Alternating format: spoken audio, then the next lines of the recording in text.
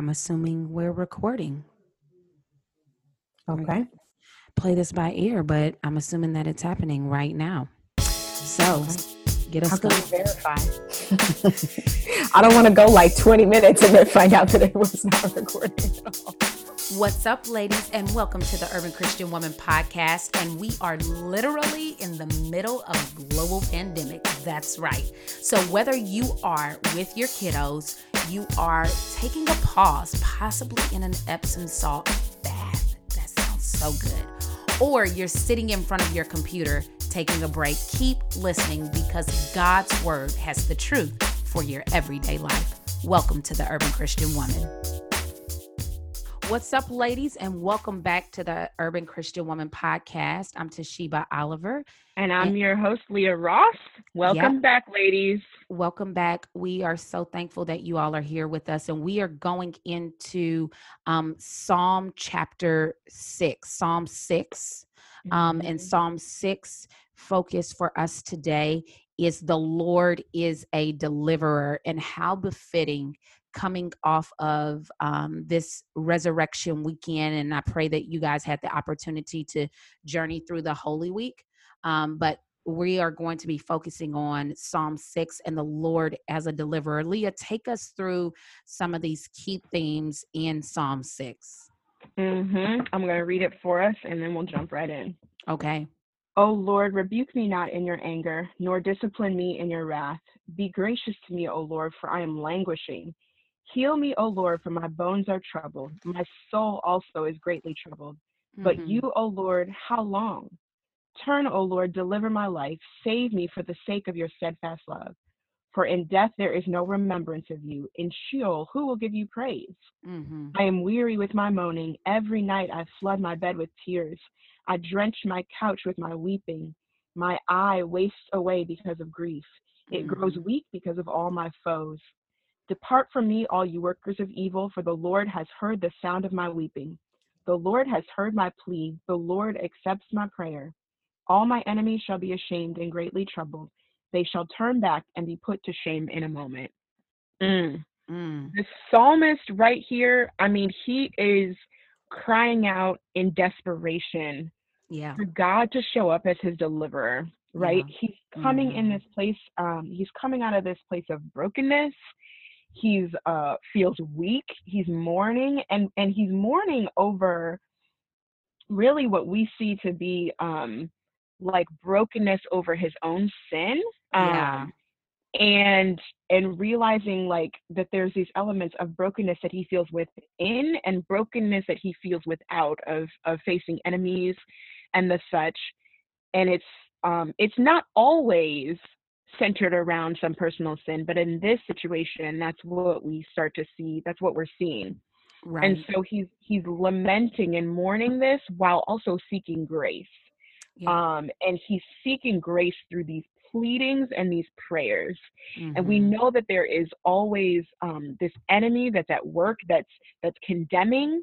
And so he's doing this battle and prayer and pleading. And so we see that coming out. We see these themes of lament, of prayer. We see these themes of almost this feeling of shame or of grief, deep repentance, and then the restoration of honor through the mercy of God.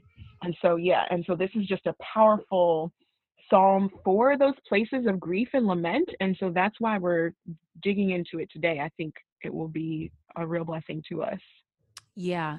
And looking at what the psalm actually says about God, we see in verse 1 that God has authority, and he has authority through his holiness because he is holy. He is the creator of all things, and he is the one who has set the standard and the expectation. And so in verse 1 of Psalm 6, it says, "O Lord, rebuke me not in your anger, nor discipline me in your wrath." So that means that God actually is the one who is able to discipline. He's the one who has the authority, and he indeed is holy. Verse 2, God is merciful.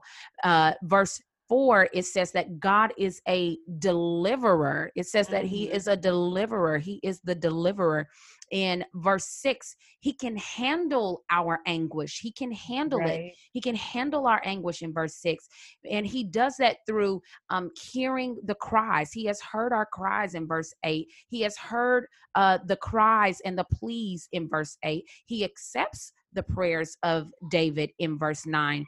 And Yeah. then it's faithful, and he will turn and deliver, Mhm. because not because we are faithful, but because he is faithful. And so it Mhm. points back right towards how many times we said this in Psalm chapter 4, Psalm chapter 5. We see it again. How many times the Lord, Lord, the self-existent one, the God who is eternal, Yahweh, the I am, is mentioned 8 times in this text. And so David knows that it's only the Lord alone who can deliver, who can Mhm. forgive, and who is the one who has all authority, and where he needs to turn for this forgiveness and this deliverance. And Yeah. so we see that not only what it says about God, we see how David responds to this, but then we see what it says about ourselves. Leah, take us through that Yeah. around what does this text reveal about ourselves as we look Yeah. through it? Yeah. I mean, if we posture ourselves in sort of David's shoes, it Hmm. really is showing us that one, like David, we are sinful. I Come mean, on. we are frail in body, mind, and soul. Yeah. We know that in sort of in the face of the Lord, I mean, just as David says in verse 1, please don't rebuke me in your anger or discipline me in your wrath. He realizes that in sort of this reflection of himself, there is a measure of discipline that will be poured out to him Hmm. because of his sin, and so he's pleading for God's mercy in that. Yeah. He's posturing himself like, um, yeah, just out of that need, right? And Yeah. he is communicating that he feels grief over his position, and we often feel that way too. And so, I mean, I think that's okay. Yeah.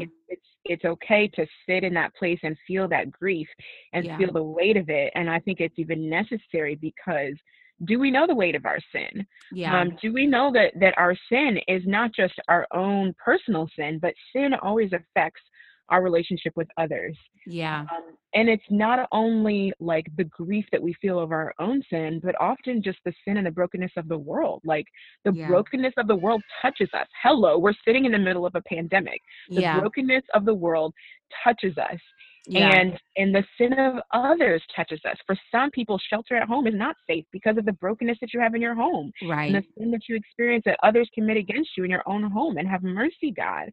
But we Yeah. sit in those places, that those weight of grief places, Yeah. and we know that God hears. Yeah, Um, and Leah, can I just say this, because as you were talking about that, it brought back to my mind 2 Corinthians chapter 7 verse 10, that says godly sorrow brings repentance that yeah. leads to salvation and Hmm. leaves no regret, but worldly sorrow brings forth death. And that's what David is modeling for us, is Yeah. that this godly sorrow brings repentance. That's what it does. It brings a repentance Yeah. that allows us to say, listen, I cannot atone for what I Hmm. have done. You know what I'm Hmm. saying? I cannot Hmm. atone for how I responded to my boss when I was on the Zoom call. I cannot atone for the poor stewardship that I've had over these past weeks, just like being gluttonous and you not using my time wisely. And I Hmm. cannot, you know what I'm saying? I cannot atone for these things. I can't atone for the brokenness of the injustice in this system of health disparities Yeah. and marginal disparities. There is only one who can. And what Hmm. I will say is that the difference between godly sorrow and worldly sorrow is that if we're looking at ourselves so much that we Hmm. can't turn back to the cross, and Mm-hmm. we don't see that Jesus has paid that, especially coming out of this past Holy Week, Yeah. then what will happen is it literally will bring forth death, where we see David coming out of his sorrow into the deliverance of the Lord. And he is he's saying the Lord has heard my plea and the Lord accepts my prayer. He Yeah. embraces that the Lord sees him, the Lord hears him, and the Lord has accepted what Mm-hmm. he has asked of the Lord, versus the worldly sorrow actually does not do that. It will cause us to go around in this circle over and over and over and over Yeah. again, almost like an Yep. Egypt type of mentality. Mm-hmm. I don't want to go, I don't want to take that out of context, but ultimately, like, it's just this death that we feel and this heaviness that does not lift. And Yeah. so that is something that to me is just what the word says. It allows us to see that godly sorrow brings us to repentance. Yeah. Yeah. And that's a question that I would have, Mm-hmm. is like, are we spending the time to pause, to have that time to say, search me, oh God, try me and know my Yeah. thoughts, and see if there be any unclean ways in me, so that we can have that sorrow, that Mm-hmm. godly sorrow that will bring us to repentance and say why we need the Lord, instead of just coming to the Lord and saying, Lord, I need you, and Yeah. there are times Yeah. where we need to be doing that. Yeah. But Yeah. Yeah. And I really want to point out too, just that the truth of repentance is that it's allowing us to turn to God based on His faithfulness and come not on, our own right works. come on, Right. So I know that there are some listeners out there who have been in this place and feel this of like, oh man, I'm far from God because of my own laziness for my spiritual life or because of some yeah, hidden sin. And yes, I know that I'm far from Him and I know that I need to be restored to Him. yes, But often we feel like, oh, I got to do this checklist of things. Oh, I need that's to get right. back in Bible study, or I need to, do X, Y, and Z thing, or listen to this set of worship songs to sort of create Bring this. me out my funk. I need to Yeah, listen to these create. work. Yeah, like amp me up and create sort of this energy or whatever towards, and Ooh, that's say that. and that is ultimately, even in these real subtle ways, depending on our own right works, to get back into God's good graces. And repentance says no, turning and confessing your sin, Come on. agreeing with God about it, and allowing Him to restore Say based on that. His Wait a faithfulness, minute. based on You His said that real love. quick. You said that real quick. You got to bring that back. Like, Yeah. Roop, roop, roop. It's repentance really, is turning. yes, Come on. turning to God, agreeing with Him about our sin, and then we receive His forgiveness based on His faithfulness, based on His steadfast love. He Come has on. agreed because of this covenant relationship with us. Now He says to His people, "Call me Yahweh, I am that I am." Yes. And we're going to get into this in the next psalm. But here I got to say that this is the name that He gives to His people. He says, Come no, on. you call me I am. That's it. No, but the nations don't call Him I am. You call me I am. Come on. And so because of that relationship, that covenant that He's given to us as His people, He's Mm. also given us His faithfulness. He's also given us His steadfast, unchanging love. Come So on that when now. we repent, He draws us back to Himself, and it's His work, not Mm. because of our own right works. Come on. Come on. Bars. Yes, Bars. bars, y'all. Bars. Bars. Mm, Bars. mm. So, how does this psalm point us to Christ, which is pretty much where you done gone? Just take us on in, Leah. Yes, Looking at yes, Romans 7, how does yeah. this psalm point us not just to that the Lord is a deliverer, but that we Mm-hmm. have a savior who fulfills the character of God, who Mm-hmm. literally weaves the thread so that Mm-hmm. we can embrace the Yeah, salvation of the Lord. yeah, Holla at yeah, we can. We can. So Romans 7:21, starting in verse 21 through 25, says, I find it to be a law that when I want to do right, evil lies close at hand. For I delight in the law of God in my inner being, but I see in my members another law waging war against the law Mm. of my mind and making me Whew. captive to the law of sin that dwells in my members. Now, I know y'all have felt this way because I have felt this way. Paul goes on to say, wretched man that I am, who will deliver me from this body of death? Mm. Thanks be to God through Christ Jesus our Lord. So then I myself serve the law of God with my mind, but with my flesh, I serve the law of sin. And so this is the tension that we feel. This is the place where Christ comes in, that even though we see and experience and feel ourselves doing the things that are contrary to the God that we have professed and know and love, Jesus Christ enters in and breaks that power and actually fulfills in his own self what we cannot do in our own flesh. Come on now. And so as we just spent the weekend rejoicing in this powerful work that he did to make that possible, like, let's not stop rejoicing, because the work is still at work. Say that. Say today. That. So praise God for that. Yes. Praise yes, God for girl. that. So in light of that, like, how do we respond? Like, how do we then turn and just not only embrace that, but what is our attitude and what are our actions in response to this good news? Yeah, I think, Leah, as we are seeing the deliverance of the Lord, one, just as you were saying, we should tremble at the holiness of God and his judgment, and feel the weightiness of the grief of the moments of our human brokenness and the world's brokenness, as you said, as well as just a humble reliance upon God that starts with repentance, that starts with repentance, just as David did, starting in verse 1. He just cries out to the Lord. He says, don't rebuke me. He's turning towards repentance already, nor discipline me in your wrath, out of the Lord's anger. But he's saying, be gracious to me, O Lord, for I am anguishing.